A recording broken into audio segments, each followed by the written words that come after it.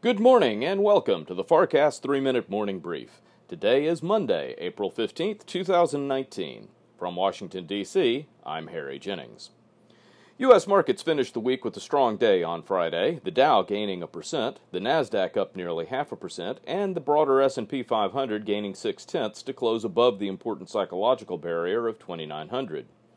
For the day, the Dow added 269 points, closing at 26,412.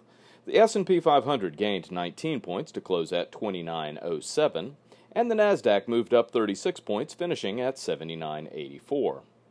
In headlines, federal income taxes are due today in the United States.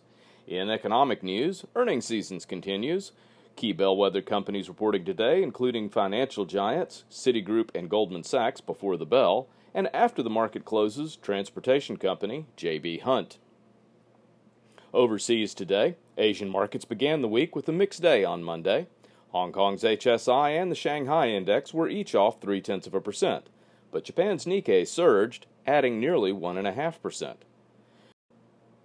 European markets are up at midday, with the All-Europe Stock 600 up 0.25%. The German DAX and French CAC are each trading up about 0.2%, and among the major indices, London's FTSE is the laggard, up less than 0.1%. Oil prices are easing this morning, with the West Texas Intermediate currently at $63.34 a barrel, down 55 cents from Friday's final settlement. Gold prices continue their decline that began on Thursday, down another $5.80 to $12.8940 per ounce. U.S. Treasury prices are largely unchanged this morning, with T-notes moving less than a basis point.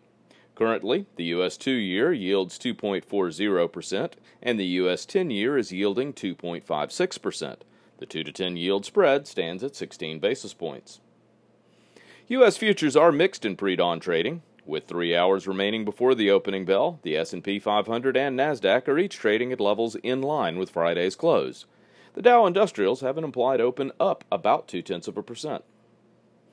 Thank you for listening to the FarrCast 3-Minute Morning Brief. This week's FarrCast will come to you tomorrow night as Michael talks with guest Jim Urio from the Chicago Mercantile Exchange and former Bush administration official and audience favorite Tony Fratto.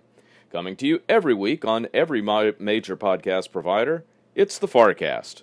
Wall Street, Washington, and the world. From Washington, D.C. and for the FarrCast, I'm Harry Jennings. From all of us at Farr Miller in Washington, have a productive day.